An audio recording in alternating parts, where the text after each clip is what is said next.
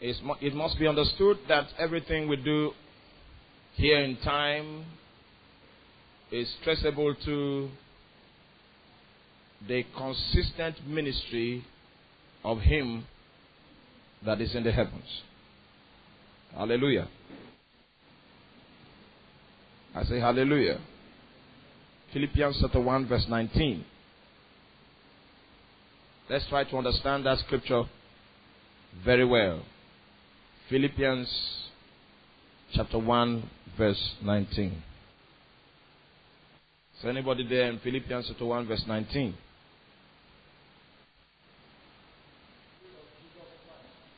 First of all, it's making us to understand that terrible situations might come from the external, from the environment.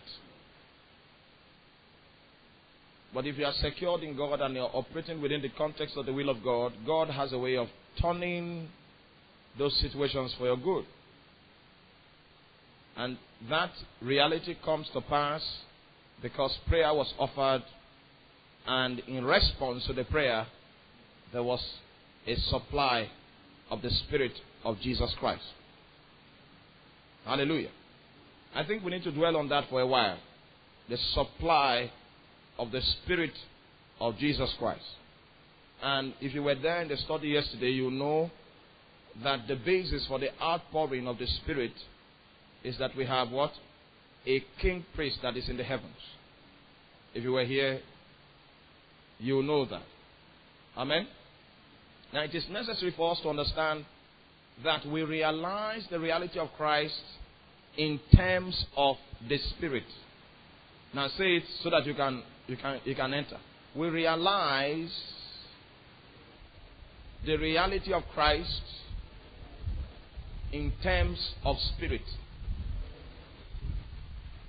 Now, you work, you are a staff of the federal government, but after you finish your 30 days work, you have to go to a bank to get your salary. Then also, which bank do you go to? Don't worry, nobody will meet you there. We'll be waiting for you at the door. UBA. All right.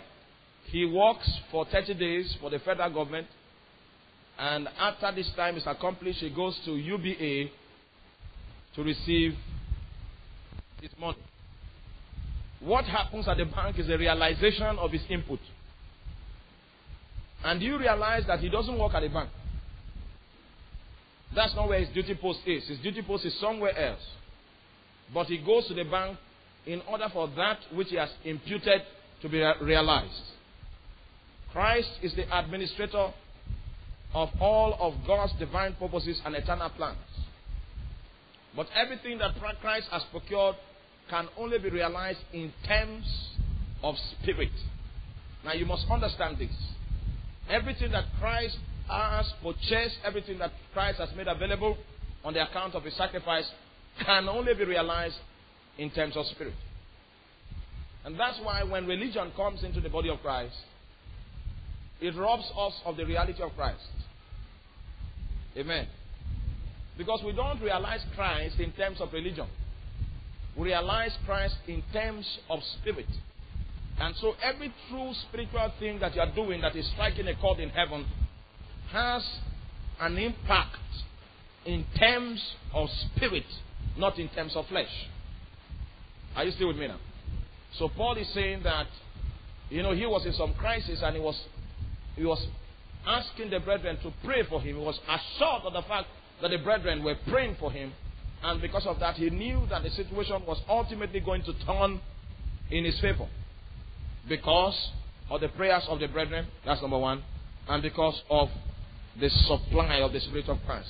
The second element upon which his assurance was based is intrinsically related to the operation of the king priest in the heavens. Just in case you were here yesterday, you understand what that means. The supply of the Spirit of Jesus Christ is dependent upon the operation of the king priest in the heavens. And that was why when in Ephesians chapter 4, when God began to speak to us that we have received grace by reason of the measure of Christ that is in us, and then he connected that reality to ascension. These are the things that verse actually means. The supply of the Spirit. Amen? So all the bounties of God, everything that God wants to give you, and everything that God indeed is giving to you, comes to you in terms of spirit, not in terms of anything that is natural. It comes what? In terms of what? Spirit. Now, if God has decided to transmit His bounties to us in terms of spirit, then we must be able to understand when, at what point we have received from God. Amen?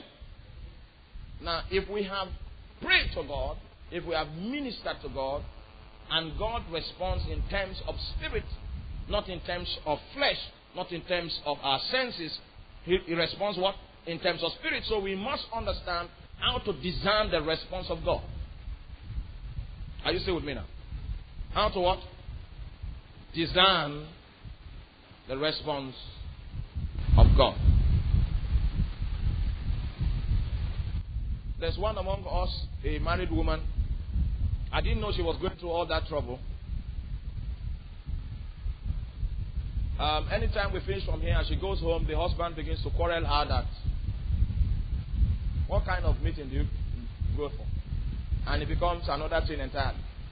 Hallelujah. And somehow she was convinced that her destiny was connected to what we were doing. And, well, at the end of the day, the husband doesn't get to ban her from coming, so she still keeps coming. But she knows that if she gets back every day, there's going to be some crisis in the house. Amen? And then that situation became an object of prayer for her. So as she spoke to God about her current crisis, I need you to understand that God's response is going to be, first of all, in terms of what? Spirit. God is going to respond and give an assurance to the woman by reason of the supply of the Spirit. Now, it's not every time that God doesn't change circumstances first. It changes you first. And so she noticed that after a point, when the husband begins to scold and scold, it no longer affects her. The reason is because he has changed. And what occasioned that change is that there has been a supply of the Spirit of grace. The grace of God has been released in order for her to go through that situation and not feel the impact. Have you ever been there before? There was a strange crisis around your life. God did not come instantly to change the situation, but He just released grace upon you. And at a point in the crisis, you were no longer feeling the impact. What happened to you was that you have received the supply of the Spirit of grace upon your life. And so if a man is not diligent to really assess his condition, he may not know that God was actually actively involved in his deliverance. Are you with me? Because we do not realize the benefits of God in terms of the mind, in terms of circumstances. It is realized in terms of spirit, in the privacy of the core of our being. That's where God releases the support that will enable us go through natural life situations. Sometimes it changes the situations, and sometimes it gives us strength to be able to go through the situation. Now, it's needful for us also to understand that when pressure is brought to bear upon a man, somehow the impact of that pressure is revealed in several emotional windows. Like, the impact of pressure can be the reason for fear. The impact for pressure can be the reason for anxiety. The impact for pressure can be the reason for worry. All these are human manifestations to pressure. Are you with me now? Human manifestation. There's worry, there's fear, there's sorrow, there's anxiety. All these are symptoms of the impact of pressure on a human being. And actually, these are manifestations of his insufficiency. These are manifestations of the fact that he cannot expect to depend upon himself to actually live out his life. Because when pressure comes upon him, he begins to manifest his insufficiencies in terms of fear, in terms of anxiety, in terms of worry, in terms of grief. Amen? But when God wants to intervene in that situation, what he does is that he supplies his spirit. And suddenly in situations where this guy would have been afraid, he's bold. In situations where this guy would have been anxious, he's full of assurance. In situations where this guy would have been troubled, he's full of hope. The same situation, it didn't change, but there was a supply on the inside that was sufficient enough to swallow up the symptoms of the insufficiencies of his humanity. Did you get to that point? I want you to really understand the supernatural life. Because this abundant life is not trouble-free. Please help me tell your neighbor. Abundant life is not trouble-free. Please help me tell him again that faith makes it possible. It doesn't make it easy. But that's what it means when we say something is supernatural. Your response to the situation is not natural because there has been a supply of a divine element. And if you are not careful, you will not actually discern that God has been supporting you through the situation. You will think that it's because of your skills that is happening. If you are not careful, you will not remember to give thanks. Remember, in any situation, the first thing that God does in response to your prayer, or response to your worship, in response to your petition, is that he supplies his spirit. And the proof that his spirit has been supplied is that you have ability to stand in the situation and not manifest the insufficiencies of humanity. That's a proof that he has been responding. Because if not for that response, a lot of us would have been caught up in hypertension. There are several things that happen to you on a daily basis. Some victories you walk in on a daily basis, which is owing to the supply of the Spirit of grace. That you may not know that it's God that is doing it. You may not know that it's supernatural because he imparts that grace to make up for the insufficiencies of the natural.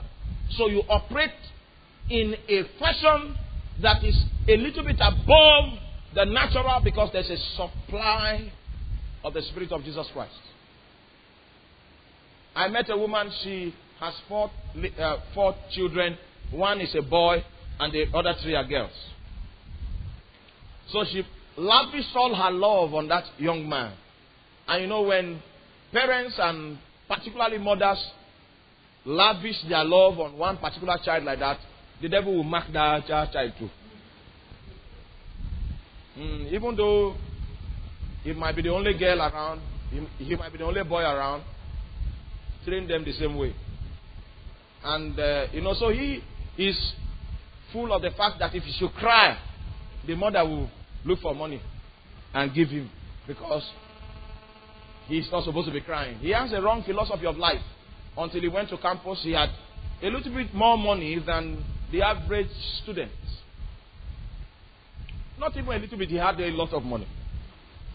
Because the mother said, this boy should not cry. Now, because he had extra money, the court guys were able to spot him that if they can make him one of them, the organization will be funded. So by the time he was in 200 level, he was already pawned. Not because he was strong and courageous, but he was funding several things. And people were running stuff for him. Until they clashed with another group. And those groups were a little bit more spiritual than them.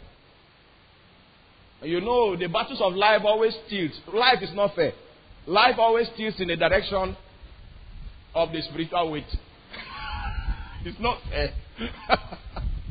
And those guys now went diabolical because they knew that they could not stand the court he was part of naturally. So they went supernatural. And suddenly, he came out of a lecture room and complained of headache, and he died. Now, the moment that boy died, the mother also began to die. Because there was no supply of the Spirit of grace. The first symptom she had was hypertension. From hypertension to stroke. And then from stroke, some of our organs began to fail because there was worry, which is a manifestation of humanity. Is worry a sin? It's just human. And she manifested in worry and stayed in worry and stayed in worry. And her organs, the first thing that will respond is your heart, and then your liver, and then your kidney. And then all the organs inside began to fail. And in the next 1 year, the lady died because she had no supply of the Spirit of grace. And I know that most of you have passed through more difficult situations, and you are still, your liver is still functioning, and your kidney is still okay. Something was working with you. So I would like us to be able to discern the supernatural God. He will not come like thunder to strike something, but He is always supplying something that is giving you a little bit more input for you to go through the things you go through and come out untouched. And that is a possibility because there is a kingly priest that is ministering into your spirit. Did you get it? Hallelujah. I say hallelujah. Then number 3, we are going to consider him within the context of the divine priest. He is not just a kingly priest, he is also a divine priest. And the context of his operation as the divine priest is in the heavens. And so it is one of the issues that satisfies the things that we are studying. The divine priest. The divine priest. Amen. And the reference scripture for that reality is in the book of Hebrews, chapter 7. The divine priest. Hebrews, chapter 7. Are you with me in Hebrews, chapter 7? In Hebrews, chapter 7, can we begin to read from verse 11 to verse 16? Therefore, if perfection were through the Levitical priesthood, what further need was there that another priest should rise according to the order of Melchizedek, and not be called according to the order of Aaron? For the priesthood being changed of necessity, there is also a change of the law. For him of whom these things are spoken belongs to another tribe, from which no man has officiated at the altar. For it is evident that our Lord arose from Judah, and of which tribe Moses spoke nothing according to the priesthood. And it is yet far more evident if in the likeness of Melchizedek there arises another priest, who has come not according to the law of a fleshly commandment, but according to the power of an endless life. So the basis of his priesthood is not according to a fleshly law, but the basis of his priesthood in the heavens is according to the power of a life that is endless. That is according to the divine life. Are you still with me? The basis of his priesthood is according to the divine life. That was where I got the divine priesthood from. So it's not just a kingly priesthood, it is also a divine priesthood, because the basis upon which it's established is the power of the divine life, the endless life, the everlasting life. That is the basis of his priesthood. Amen? So we are going to look at what it means when we say he operates a divine priesthood, and what has that got to do with us? How does it impact on our daily living? We must understand that Christianity is life applicable. And every reality and every revelation that you receive must have a capacity and an appendage to impact upon your daily living. If we have not translated it to that point, it's still in the realm of philosophy, and it doesn't have the capacity to change our experience and our walk upon the face of the earth. So we have captured him and we have recognized him to be a divine priest, and we must understand the implication of that reality and how it impacts upon our daily life. Are you still with me? Hallelujah. So his priesthood is predicated on the power of a life that is endless. It's dependent on the power of a life that is what? Is endless. Now, can you turn your Bible with me to Romans chapter 5, and then we'll begin to open some scriptures, then you understand. Now, wait. You are in a hurry. It's obvious that you are not getting me. When we consider Jesus as a divine priest, whose priesthood is established upon the power of an endless life, what we are trying to consider is that the only cure for death is life. Just hold that in your mind. You need to know that if we function in the flesh, we die. So the death that Adam was sentenced to, that death is still in our flesh today. Just in case there's a situation on ground and I'm reaching back into the resources of my mind, reaching back into the resources of my learning, reaching back into the resources of my human strength to make that situation good, just in case that situation was orchestrated from the realm of the spirit, these elements that are brought to confront the situation will not have the ability to change it, because there's no life in those things that I'm depending on. There's no life in my thoughts. Are you with me? There's no life in my human ability.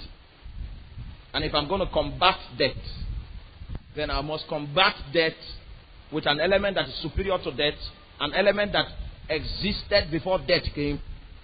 And there's only one thing that is superior to death, has more authority than death, because it existed before death came, and that's the divine life.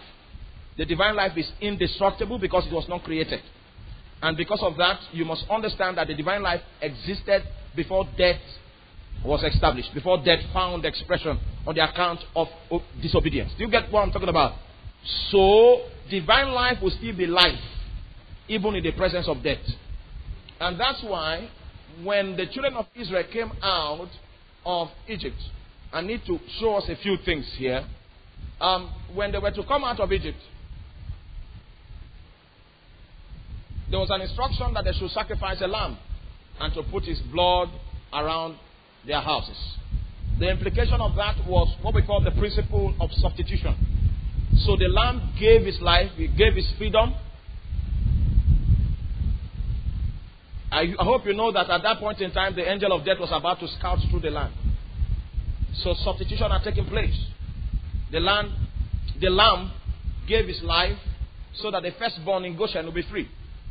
When the angel of death came into Egypt, the angel of death noticed that the firstborns in Goshen had already died before he came. So that's why he passed over. Because in his eyes, every firstborn died. Only that before he came to Goshen, the firstborn of the Israelites have already been killed before he showed up. So there was no need for him to operate there. But actually, the principle that went forth, the principle that was adopted, was a principle of substitution. And that is illustrative of that which Christ did for us on the cross. Amen? So Christ came and gave us his life. And I need you to understand that Christ's life was not created, so it cannot be destroyed. Do you get it? So we received eternal life in Egypt on the account of substitution. Amen? Oh, you are not with me. I'm trying to make you understand Romans chapter 5. If we go to Romans chapter 5, without this background, you don't understand it, and you don't understand the implication of the divine priest.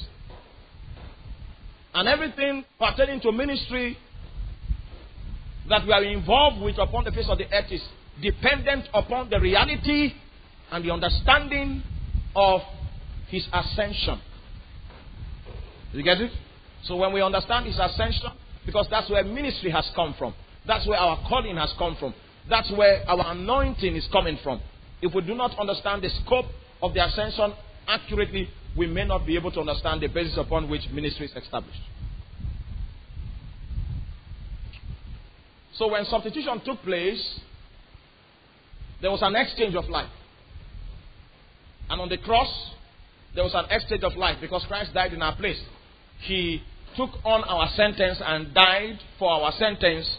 So we are going to assume his life and live his life. But it happens to be that the life that he has is eternal. So in Egypt, when that lamb was crucified, that lamb was sacrificed, they had received life eternal. So when the angel of death came, the angel of death could not operate in Goshen. Even though judicially, the angel recorded that every firstborn in the province of Egypt died. Judicially. And the explanation for the death in Goshen was overtaken by a principle of substitution. But so judicially, every firstborn died. But actually, substitution took place, and then the firstborns in Goshen had taken the life of the lamb. And the life of that lamb is eternal. You get it? Good. Now, Israel was allowed to go. Egypt was angry. Egypt began to follow. And there was only one way for them to be separated. They had to go through baptism. And if you have gone through your Bible in the book of Romans critically, you'll find out that baptism means death. The understanding of the fact that I died in Christ has come to me. That's why I'm going for baptism. Sorry, baptism means burial. The understanding that I died in Christ has come to me. That's why I surrender myself for baptism. Now, so these guys, so baptism means what? Burial. So these guys, as they were coming and Egypt was following them behind, they said, okay, let us all go through burial. Let's die. Let everybody die. That's why they went through the water. And as they went through the water, they had already received eternal life, which is a life that is superior to death. That life existed in heaven even before death was speak of. So when eternal life was faced with death, death had no authority over it. So the children of Israel could go through death and still be alive because they had eternal life. But the Egyptians that did not have eternal life, they went through death and death had authority over them. So when we talk about the divine priesthood that is predicated upon an endless life, you must understand that the crisis here is a war against death. Did you get it? And I'm going to show you from the book of Romans chapter 5. Before I go there, let's do some small law. Now, salvation has a legal aspect and then an organic aspect. Amen? Now, first we need to consider the legal aspect of salvation before we consider the organic aspect. When I say organic, it's just a chemistry word, which means a life-giving aspect. That's what organic is. So salvation has what? A legal aspect, and it has what? A life-giving aspect. Amen? So, we need to consider the legal aspect. Well, that will take our time if we consider the legal aspect. Because we need to understand the claims of divine justice. Because divine justice had claims on the account of the sin of Adam. If Adam had given birth to children before he sinned, it should have been a different case. But all of us were still inside of him when he sinned. And the sin that he committed, the impact of that sin was imputed to every one of us. But if he had given birth to children before he sinned, God wouldn't have, salvation would have been in a different way. God would have just continued with another lineage. But the whole human race was inside of Adam and was going to come out of Adam. And when Adam had corrupted his seed, everyone that was in him was corrupted also. So if you were born and you came out of Adam, you have the same corruption that Adam has received. If Adam had eaten of the tree of life, immediately you are born, naturally you'll be born again.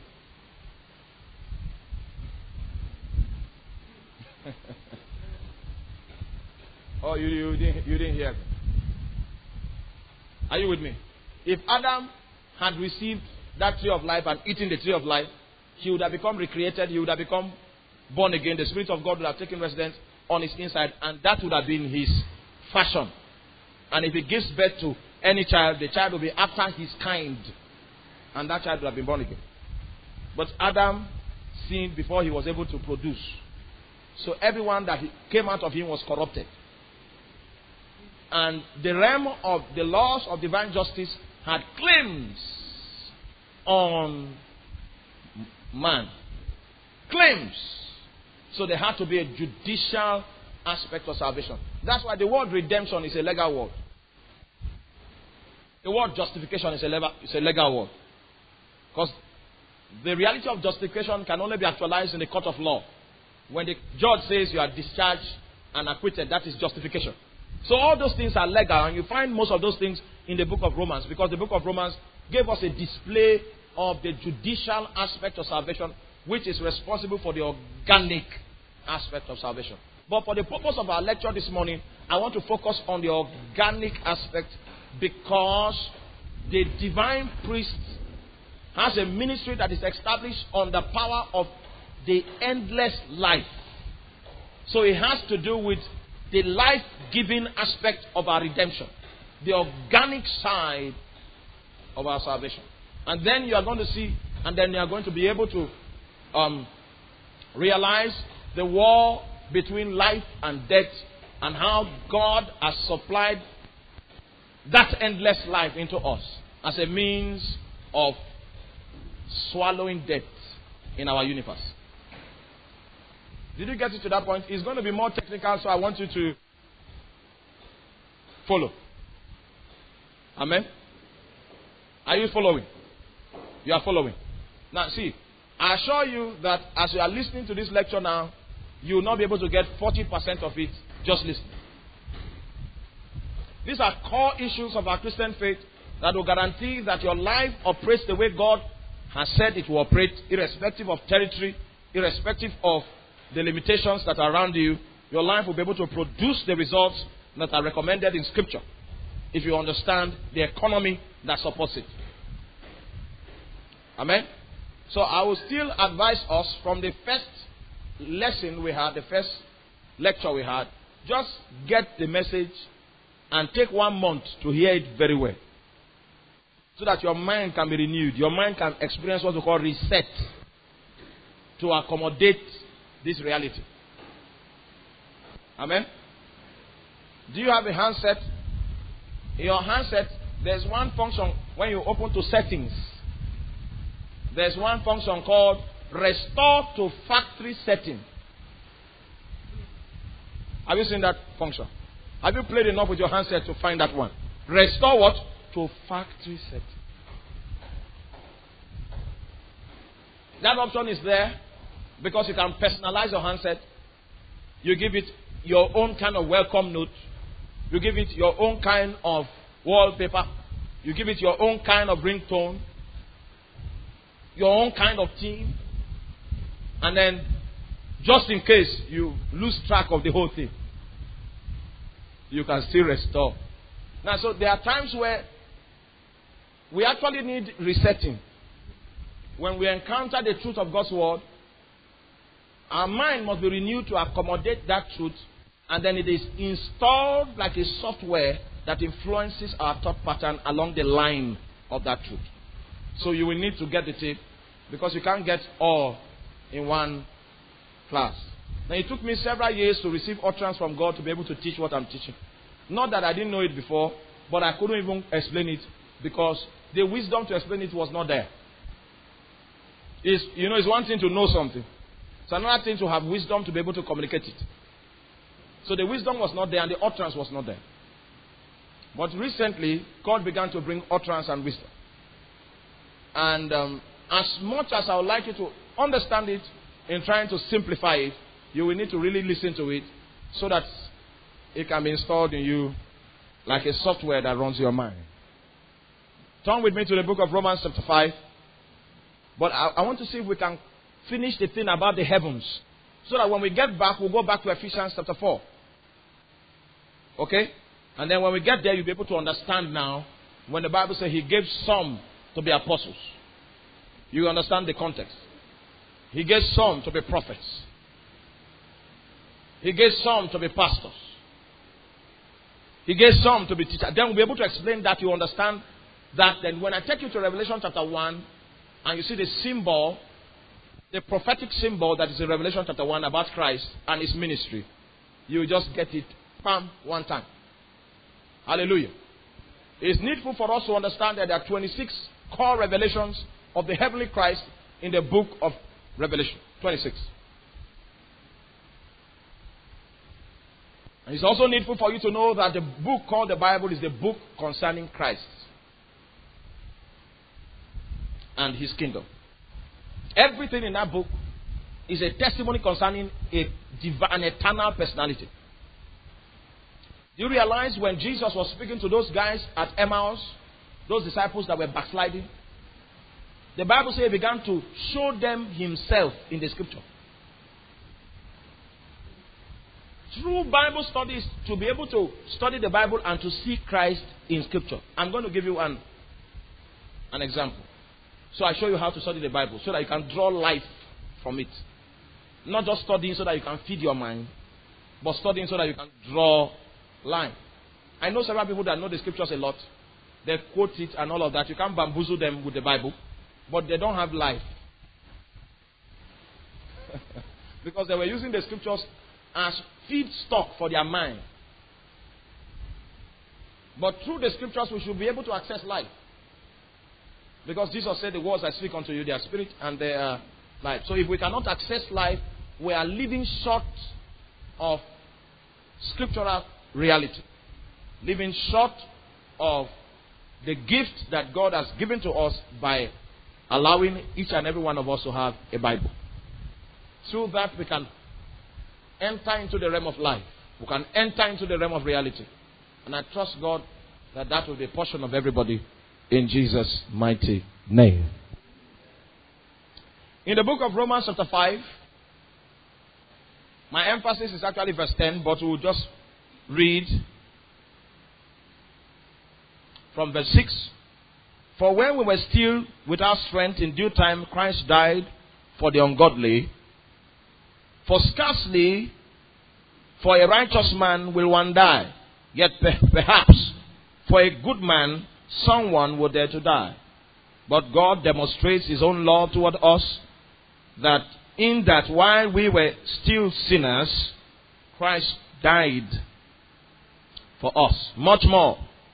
Now, you see, I'm troubled now. Calm down. Should I tell you a secret? Anytime you study the book of Romans and you see much more, stop. Don't read again. Just stop.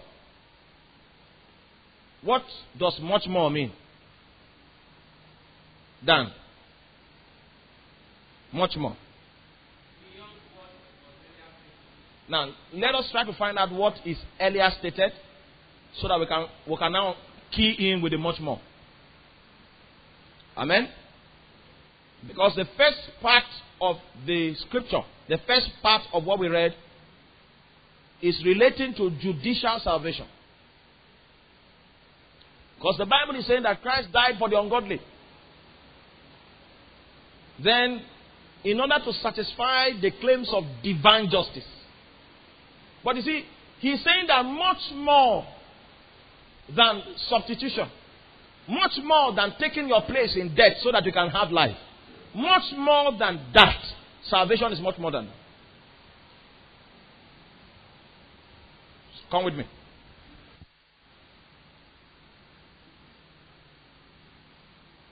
But God demonstrates his own love toward us, in that while we were still sinners, Christ died for us. Much more then, having now been justified. That's why I say that word justification is in the court of law.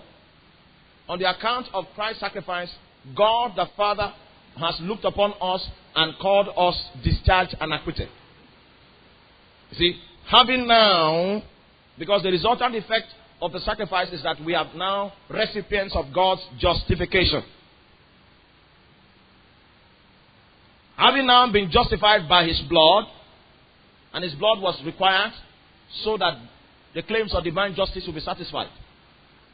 We have been saved from wrath through him. For if when we were enemies, we were reconciled to God through his death, judicial, alright, through the death of his son, much more, having been reconciled, we shall be saved by his life. This aspect is organic. Are you seeing? So we see the judicial aspect, which was accomplished by the blood, and then the organic aspect, which will be accomplished by the receipt, continual receipt of his life. And I said that his divine ministry is predicated upon the fact that he's a custodian of what? An endless life. Are you following? Now, I'm trying to make you understand what that life, that endless life that you have received. Because the Bible says that we will be saved by that life. Just as we were saved by the blood, we are still going to have to be saved by the life. Now, you see, that is going to bring some form of confusion, so I need to explain. We were saved by the blood, and now we are heaven bound. Amen? But I need you to understand that you are spirit, soul, and body. Is that true? I say, is that true? Now, because a lot of scholars say you are spirit, you have a soul, you possess a soul, and you dwell in a body. A lot of scholars say that. But in my own study of scripture, I didn't find that.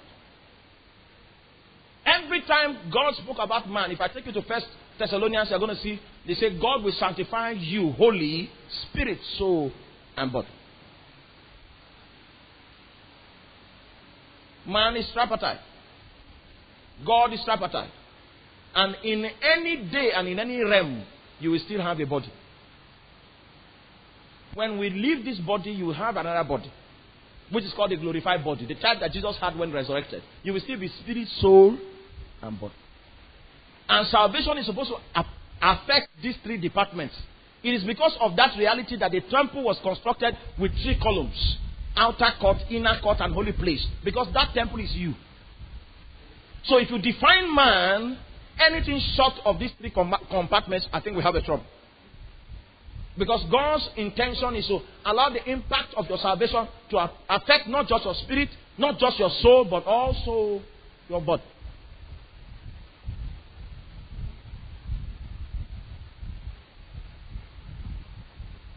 The spirit is the place where that must have authority, and that's where your life should be directed from, your life should be ordered from. Your spirit should be in the lead, because that's where the Holy Spirit dwells. That's God's command tower. Then your soul will receive instruction from your spirit, and your body will receive instruction from your soul, and that is the kind of alignment that is expected. But the house that is divided against itself shall not stand. That means if your soul is not subject to the authority of your spirit, and your body is not subject to the authority of your soul, maybe your body controls the thing. The lust in your body is controlling your universe. What it will produce will not be the will of God. If your soul is controlling your universe, your intellect, your brain, your craftiness, your own way is controlling your universe, your life will not produce God's expectation. Are you still with me? None of the faculties can be left out of the process of sanctification. Did you get it? Now, watch it. When you gave your life to Christ, Christ was smuggled and he began to tabernacle in your spirit. But he was not living in your soul. He was not living in your body. So, the same mindset you had when you were an unbeliever, still have it. If you drank beer, star, very well those days, when you pass by the beer parlor and you smell star, you still recognize it. Are you still with me? Or you don't want me to enter that area?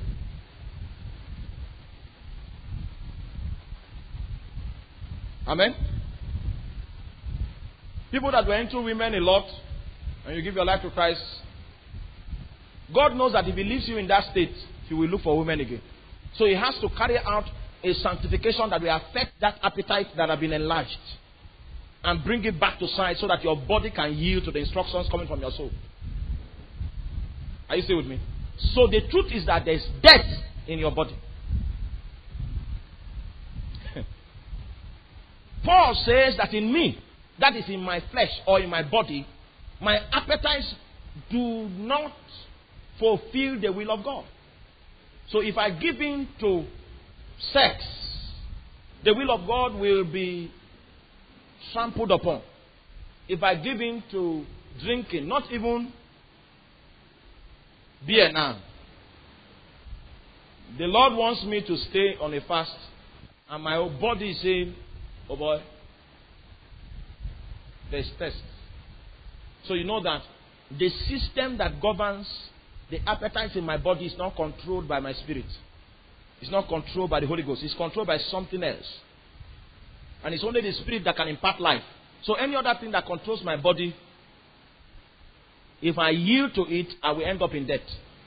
So there's a battle of life and death that is in your universe. And only the power of that endless life that death could not swallow in Egypt, that death could not swallow in the Red Sea. Only the power of that endless life can begin to conquer territories in your universe until your entire being is sanctified wholly, spirit, soul, and body. Are you following me? I'm going to take time to explain that so that you begin to understand. Like, those of you that were fighters, you used to fight. If somebody should do something, you fight so much those days, and you gave your life to Christ, people will still offend you. And you still feel like fighting. Because the old mindset is there. There's still death in the system. But when the guy begins to walk with God and walk with God, then the sanctification process continues. The power of that endless life begins to swallow up that death. A time will come in that person's life when those things, people offend him like that, he doesn't feel like fighting anymore. Because he has experienced sanctification by the endless life that is rejuvenated on his inside. Do you realize that even if you are under the spell of lust and you take a fast and begin to pray, a time will come where the power of that life will swallow that death and your body will be aligned. And do you realize that that life is constantly being supplied into your spirit to overflow your spirit, influence your soul, influence your body? That life is consistently being supplied because there is a divine priest in the heavens that releases life all across every member of the body of Christ, of those that are in heaven and of those that are on earth. And it's that overflow of life that continues the process of sanctification, separating every element and every potential that you have to the use of the Holy Spirit. Do you realize that you right now you are not the man that you used to be before? Because sanctification, your temperament has even changed to a great extent. Is it true? Because I used to be an angry man. Because I was a stammerer. So, stammering and anger were compatible.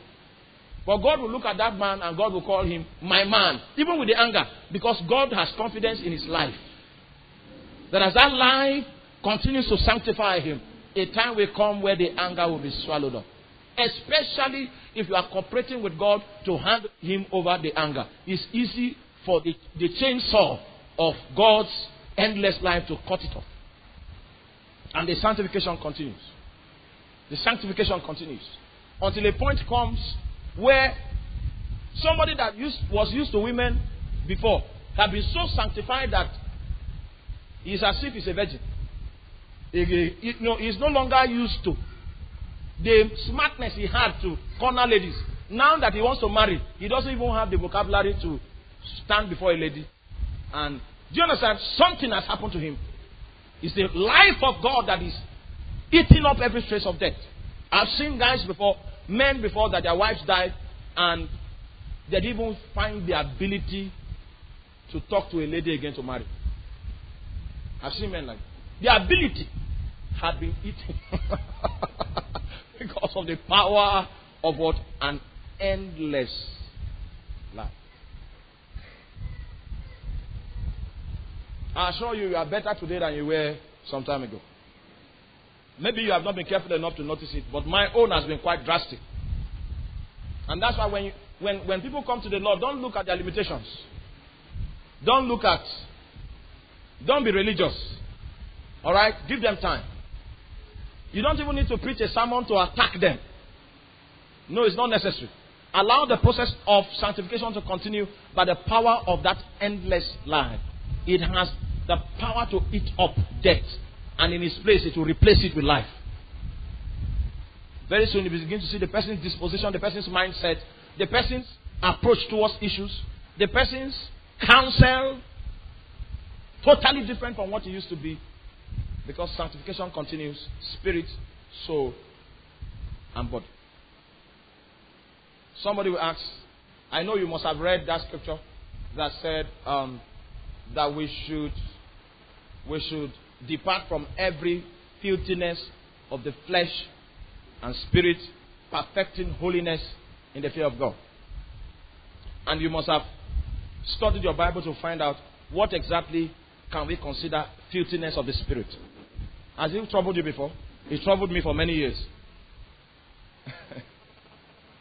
Or if it has not troubled you, then let's leave it till it troubles you very much. We'll leave that one till it troubles you. Then maybe when you stumble on it and then you are troubled to find out what exactly does the Bible refer to as filthiness of the spirit. Can the spirit become filthy again? Because Christ already is dwelling in your spirit. Can it still become filthy? I assure you it can. Now let me give you a sign so that you understand that. Anything that quenches the spirit, the rise of the spirit, anything that quenches it is spiritual filth. Let me give you one. Anger can quench it. You can be under the anointing, strong like this, and then suddenly anger too comes, and two of them collide. The anointing will go down. That's from your spirit. Bitterness can quench the spirit.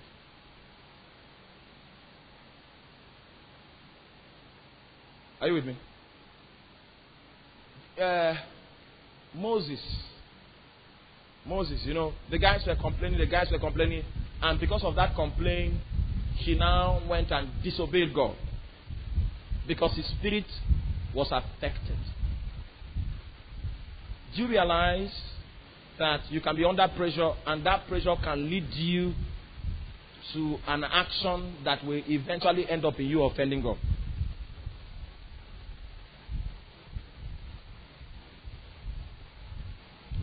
Quench not the Spirit of God. Quench it. Do not quench it. But as the process of sanctification continues, because you give ventilation to the life of God on your inside, you begin to notice that there's a shift. There's a shift.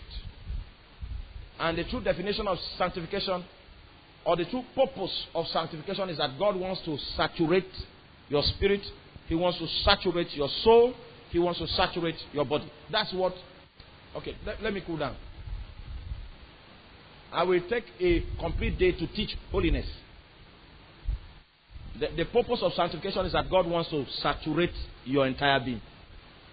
Alright? So that He can think through your thoughts. He can speak through your vocal cords. He can pass through your hands. Because He has possessed all of your chambers. He has influenced all of your perspectives and philosophies that are not in line with His thought pattern. He has touched every aspect of your character that is not a projection of His reality. So He keeps working, and the sanctification goes on and goes on. And all of that is sponsored by the power of the endless life. 2 questions.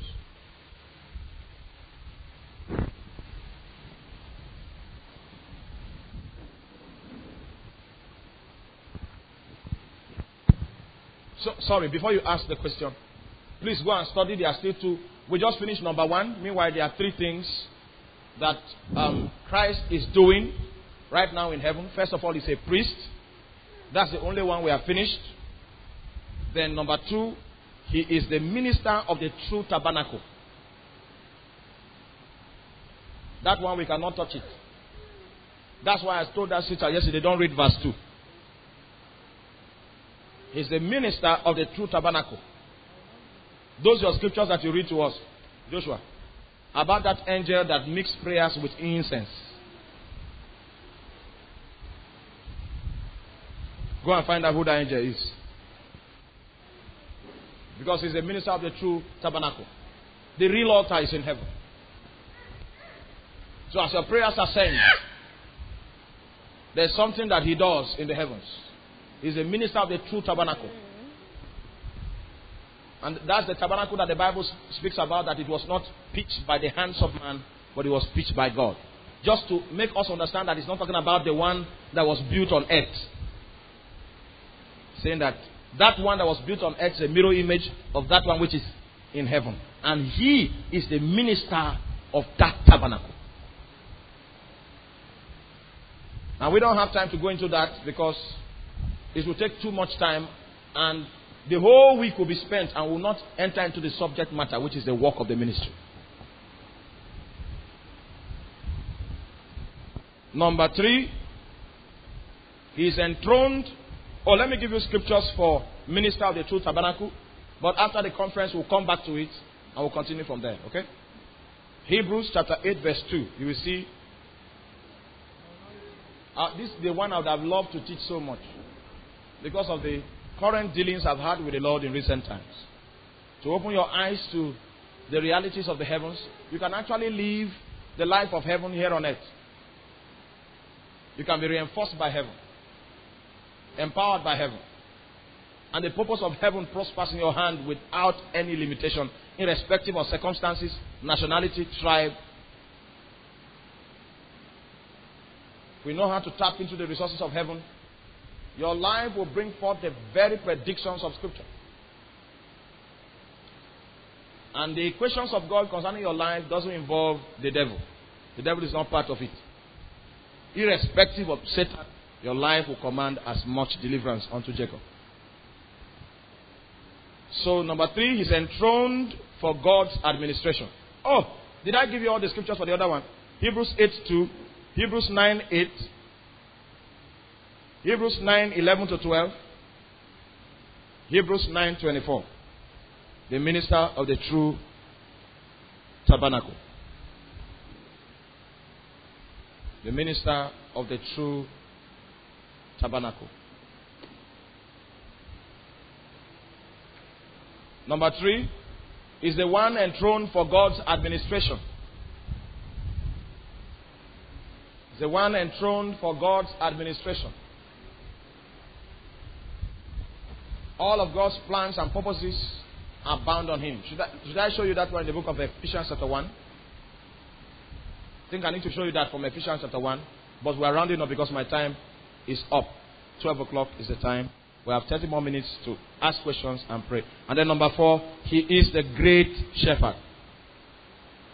All of this is doing in heaven. The great shepherd. If you study your Bible critically, Psalms 23 tells us about the shepherding ministry of Christ. And then if you study down and come into the New Testament, you are going to see 3 aspects of his shepherding ministry. You will see him as the good shepherd that lays his life down for the sheep. You will see him as the chief shepherd. Then you will now see him ultimately as the great shepherd. As the good shepherd, he leads us to salvation. As the chief shepherd, he leads us to sanctification and transformation. And as the great shepherd, he leads us to perfection. We don't have time for that. But he's operating within the capacity of the great shepherd, is operating within that capacity right now in heaven. And I will show you what he's doing in heaven to ensure that all of us attain to maturity in Christ Jesus. Because by the time we get back to Ephesians chapter 4, we are going to see that God has released the grace, the apostleship, the prophets, the teachers, to bring the entire body of Christ to a point of maturity in Christ. His mission as the great shepherd is to bring us The point of maturity. Do you realize that our generation celebrates immature Christians? Pastors program themselves to keep their congregation in a perpetually immature state so that they'll be dependent on them, and then they'll use that to exploit them financially. That was not how Paul's ministry was. That was not how Jesus' ministry was. Because the great shepherd is seeking to bring us to perfection. Many times people have told me, if you keep on preaching like this, you'll be a poor man. Be poor. Hallelujah. They don't preach like this. We know what you are saying is true, but if you continue, we tried it before. But we now discover that if the people are not dependent on you, your finances are not secure. So you keep them in a perpetually immature state so that you begin to prophesy that next week something will happen. But I studied my Bible. I found out that if somebody does not give anything willingly, the person is not in for a blessing. Okay? If he doesn't give it willingly, the person was robbed. And the greatest robbers are not on the streets of Benin. They are behind the pulpit. Because everyone that comes and sits under the ministry of Christ should be liberated with a view of being brought to a point of maturity in God. Do you get it now? Alright, so let me just throw you a little light. Enthroned for God's administration.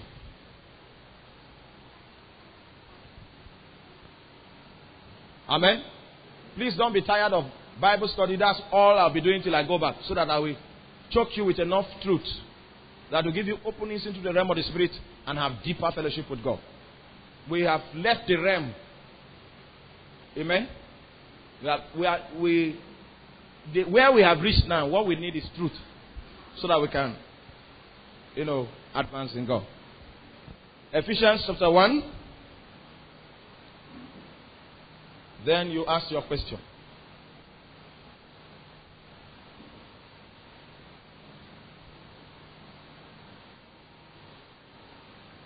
In Ephesians chapter 1,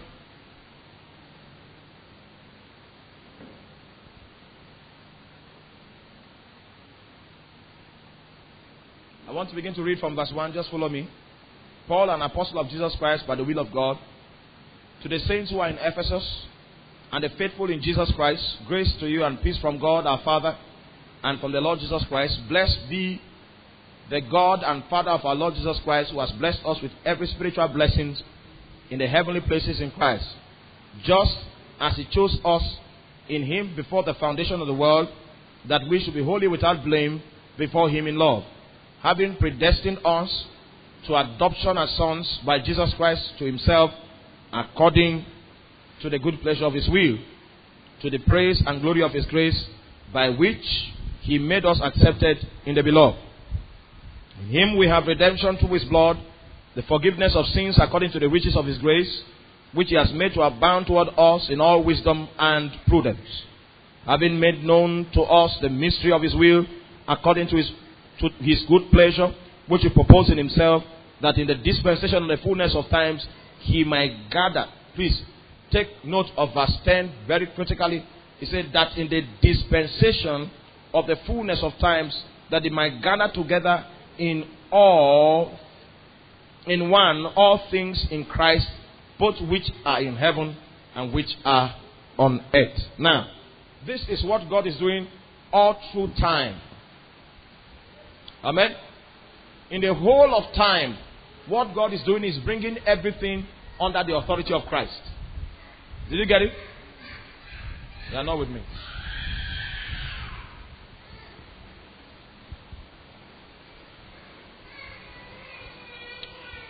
Are you still here? I said in the whole of time, what God is doing in the whole of time is to bring everything, every dominion, every throne, every man under the dominion of Christ. That's what He wants to achieve. Both of things in heaven and of things that are in the earth. So when a man gives his life to Christ and God begins to live inside of him, God has one mission. He wants to bring to the man to that point where the man totally submits to Christ. the full plan and purpose of God will be obstructed as long as that man is not absolutely yielded to Christ. Why? Because Christ, in his capacity as a Christ, is enthroned as the administrator in the heavens, vested with the responsibility of manipulating everything according to the counsel of God's will. Right. So, you have yielded to him. You have submitted your life to him, submitted your will to him. Now he begins to manipulate your life according to that which has been written concerning you. You may not know what he's doing now, but he's manipulating it. He's manipulating it. As long as you are under his authority, he's manipulating it. And then you begin to discover that the things that God revealed to you about your life, a time will come, begin to step into those things. Not because you were making any effort to fulfill them, but because Christ that you have yielded to is manipulating your life and bringing you in conformity with that which is written concerning you. If you ask our sister here, Sister Nguban, did you ever think you would be doing PhD while you were doing your first degree? Did you ever imagine it? But that's the destiny that God has written concerning her, and as she yielded to God, that destiny just started finding expression. People that live that way don't need prophecy. Because whether you prophesy it or not, it will still come to pass. Because they are under his authority and he's manipulating them according to the counsel of his will. And prophecy reveals his purposes. You get it? So when you receive prophecy, it only confirms what you know that you are going to experience. Because you are under his authority and he's manipulating you with respect to his counsel, and those things that are written concerning you will ultimately find expression. It doesn't matter. What I'm saying is not dependent on where you are from, the poverty in your family. Forget about that. It will happen. If the things that have happened to me have happened, irrespective of my lack of qualification, and God spoke about it many years before it came to pass, what are you troubled on? The only crisis is for us to come under his authority. He will manipulate it. He will manipulate it. I've seen a lot of guys that followed God wholeheartedly for a season, and when they felt as if God was not coming through, they now broke camp with God. And when people are tempted to break camp with God like that, they are just close to a shift. He broke camp with God and then tried to struggle. Then he struggled for another 5 years. And then he met futility, had near miracle syndrome, He came to me and said he wanted to contest for counselor. That is, people just love him. People just love him. That's not his call. It was never written that he will be a counselor. Suddenly, he's everywhere with posters. I said, Tracy's have already volunteered to print his poster. That my own, this now is hand B. My own part of the whole this thing. I said, oh, hand B. Take money, do hand B. When he lost the election, he didn't even have courtesy to come back and say, bros, he just took off again. And then I saw him in BSU. What are you doing here? I said, you don't know? I'm in 200 level now. He just perambulating like that until he becomes old. Just because he has refused to submit himself to the authority of the Christ to manipulate his life according to the counsel of God's will. Please, let that not be your story. Let that not be your story. Before we came into ministry, older ministers threatened us. They said, hey, you want to come where? To ministry. Go back and let your father diagnose you that you are okay first. That we, here, is only by the grace of God. So we have this fear. Ministry. That the devil that you have been shielded from will hunt you with naked fork. That's what we're told.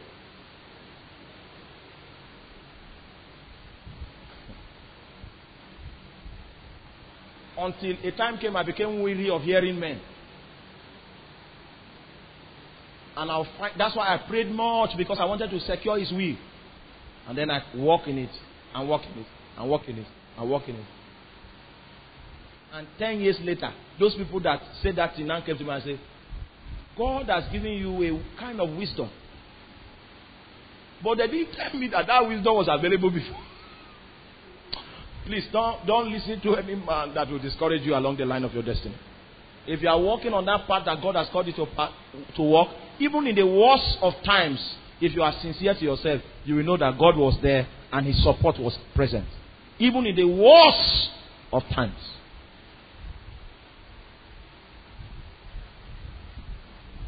And as you operate under the authority of Him that has been enthroned to administer the purposes of God, you just begin to see that your destiny will begin to break out.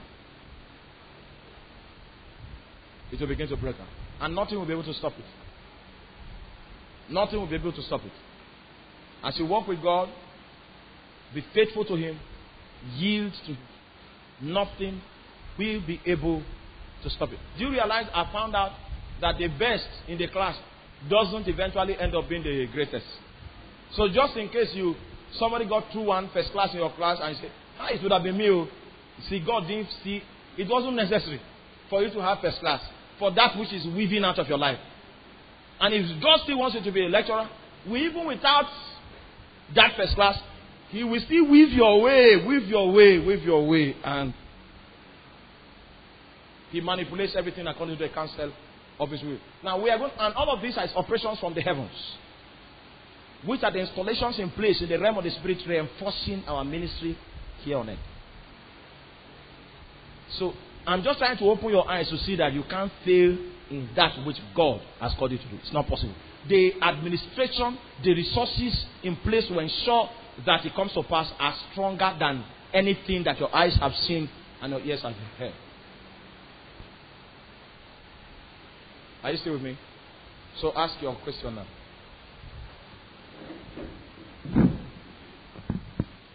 The strong eventually in every generation did not start out as the strong. Because when we were on campus, there were people that were stronger than me, plenty. Hallelujah. It's good for you to have a deficiency so that you will be able to trust God to help you. It's the one that yields to God more that becomes God's number one. I've seen 5 years make strong men charlatans, make weak men strong. Praise God. Hallelujah. I believe in the Please, power. are you here? Can you hear her? Put the mic here like this. Okay. Okay. I believe in that. What you said, that when you submit to the power of God, to the authority of God, it sanctifies you. It transforms you to what God wants you to be. But my problem is I've seen people that have come to God, that have actually come out, received altar calls, and they are still in churches. Okay. But there's no transformation. You don't see any transformation. And let me tell you, the reason is because they are not submitted to God. Coming to church has nothing to do with your submission to God.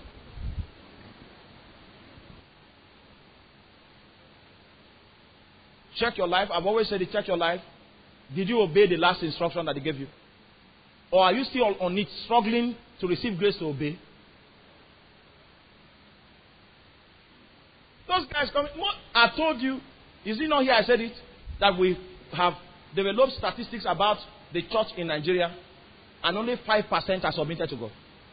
Did I not tell you? Is it not here? 90% of Christians in Nigeria are immature and trying to use God's power as a magic wand to serve their own purposes. That's the same thing people do when they go to visit native doctors. They don't tell the native doctor, we want to serve your God. That spirit, want to know Him. They say, just use the spirit and give us what we want. That's what people come to church to do. Now, it has produced a generation of immaturity where the knowledge of God is dying. That's why we need to stand and teach the truth and raise people that will fill in the gap, because the gaps are too many. They are not submitted to God, though. They just want to use God to fulfill their dream. Especially in churches that teach economics and the privatization and commercialization. A privatized and a commercialized gospel. How you can translate God and value Him in terms of naira and kobo. Why would that guy want to serve God? Because God is his errand boy that is available to him to work for him, to make him produce naira and kobo as the end product of his spirituality.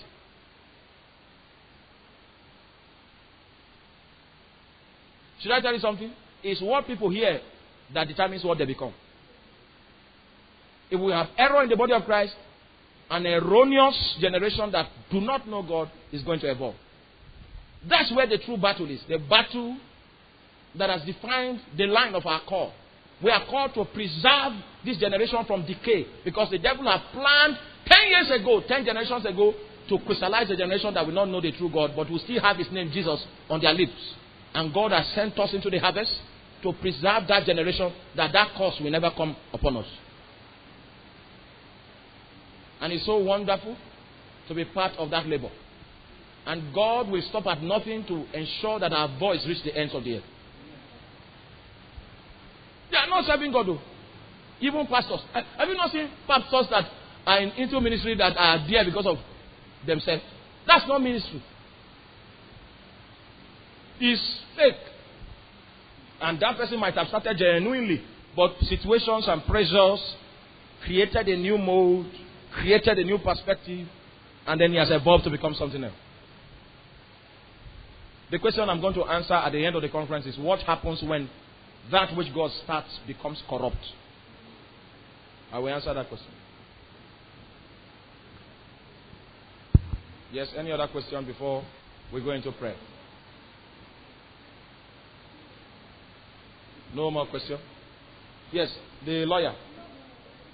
That thing you whispered, just say it. Don't say it behind the chair. Give her the mic. She's whispering behind the chair. Meanwhile, there's a microphone. I was actually not asking a question. Yes. You said at the end of the conference you were going to tell us what will happen if a minister misses that which he was called to do. Okay. And what will happen to his ministry. So I said, should you help me write it down so that after the conference, if you forget, we will remind you. If a minister misses that, do you realize that if you are working with God consistently, when you are missing it, you will know. When the level of your spiritual input is not sufficient to carry you on the level that you are, you will know inside your spirit that I am operating below capacity. And the Holy Spirit will keep disturbing you, keep disturbing you, keep disturbing you. And if you still have half a resolve in your heart to serve Jesus, you will cry out. Actually, that is the true purpose for marriage. Because your wife will know when you are about to fall. Yes, we have singles conference Saturday evening, Sunday evening, 5 p.m. 2 hours of no praise and worship. Singles conference. I don't know how you are going to spread the news, but spread it everywhere. Singles. What is marriage? You are looking for a damsel. What is it? What is marriage all about? From God's perspective. Before we go into courtship and how to handle this and handle that, and let's find that first. Saturday 5 p.m., Sunday 5 p.m. If we don't finish after the conference, we'll continue. Yes, this Saturday. This Saturday 5 p.m., Sunday 5 p.m. I don't know how you will. We don't have handbills. We don't have any means of inviting people. So, I don't know. Or if it can't work, we can shift it. Can it work? Okay, if it can work. Because God gave me an instruction from Lagos that when I come back, I should do a thorough teaching and give practical examples. There are so many variables in the equation. So many variables. And it happens to be a subject that any question that is asked doesn't have a ready yes or no answer. It's very technical, and at every point in time we must operate by the present revelation position of the Spirit. And I trust that God will bless us in the name of Jesus Christ. Can we pray? We have just 10 more minutes to go.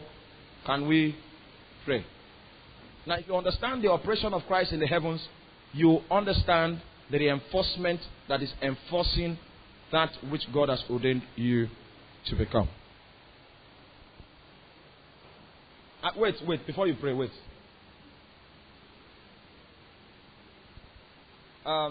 You know Sunday Buche? You know how many years he was in that jungle before his head came out? Do you know he has done about 18 years in ministry now? And he's in US now. They don't want him to come back. Do you know that a normal man cannot remain in that village for 18 years? If you are not receiving reinforcement from heaven. But by the way people judge things, there were many times that his wife died in the process. He vowed that he won't marry again. His friends that came and laid hands on him and said, you must love again. Because we cannot have a light, a prince like this, grow to this level, and then there's a loophole that the devil can exploit. Not because they did not know he was a disciplined man. Do you understand? And they laid hands on him to love. You will love it.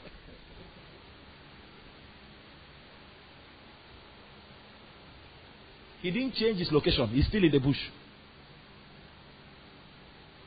He's the number one preacher in Kogi State. People have come. There are bishops there in Kogi State. They have made noise. But you will always know a city that is set upon a hill. See, let your life not be involved in rat race. God is looking for young princes, but He will train us. He won't take us and cross one step. Young princes that we're able to stand at the gate again because the elders have ceased from their music. Voices within territories that can hold the position and the perspective of God. People that He can send into government and He will be sure that His kingdom will be represented adequately. There is a dealing He will give us. There is a preparation that He will receive from Him that will make us see. Let's stop there today. I don't know whether you consider your Christian life to be something precious, a project, or you just say, "Oh, me too, I come, me too, I do," and all of that. Don't waste your time. It's a project. If Jesus had to die for it, then it's serious. It's something that we must hold dear to us. And God is working so much to extend His kingdom. And we are going to be His foot soldiers. In Jesus' name. Can you rise up and put your right hand on your chest? As we pray prayers of, we are not exactly what He wants us to be yet, but we're constructing something in our lives. I want to ask Him for grace.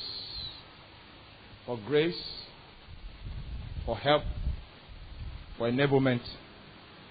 Because it is true, it is certain, that the mighty will rise from our midst us. Grace is what we need. Grace is that which we request from Thee. Lavish upon us your grace. Open unto us the window of grace. Help us. Cause your face to shine upon us. Grace. Grace. Grace. Grace, Lord. In Jesus' name. Our generation is that generation that is a generation without a pulpit. Because you will find prophets in the bank. As you are going to withdraw your money, the man says, that dream you had in the night that took sleep from you, then you will stop first. Then he will count you. Oh, Jesus. We want to release missionaries into every strata, every facet of human endeavor. So that if you stay long enough in BSU, you should meet some lecturers that have been galvanized by God. And they will impact more your life than the course that you came there to read. So you will know eventually that you went there to meet those people, not to read that course. But all the same, you came out with a paper. But their dealings with you have pedestaled you to bring about an impact in your generation. God wants to raise samples that people will look upon and receive caution. People will see and the lawlessness in them will be judged. As we take a high sense of responsibility, as we latch onto the provisions of God to represent Him accurately. And I know that you are that man. You are that woman. Give Him praise, give Him glory. Exalt His name. Because even in this conference, the Lord has told me that His window of grace will be open. His window of grace will be open. Window of grace will be open. When David was to contend with Goliath, he said, let no man's heart fail him. Don't fear for me. Don't have hypertension for me. I'm secure in God. I'm secure in God. I'm secure in God. Thank you, Father. In Jesus' name we pray.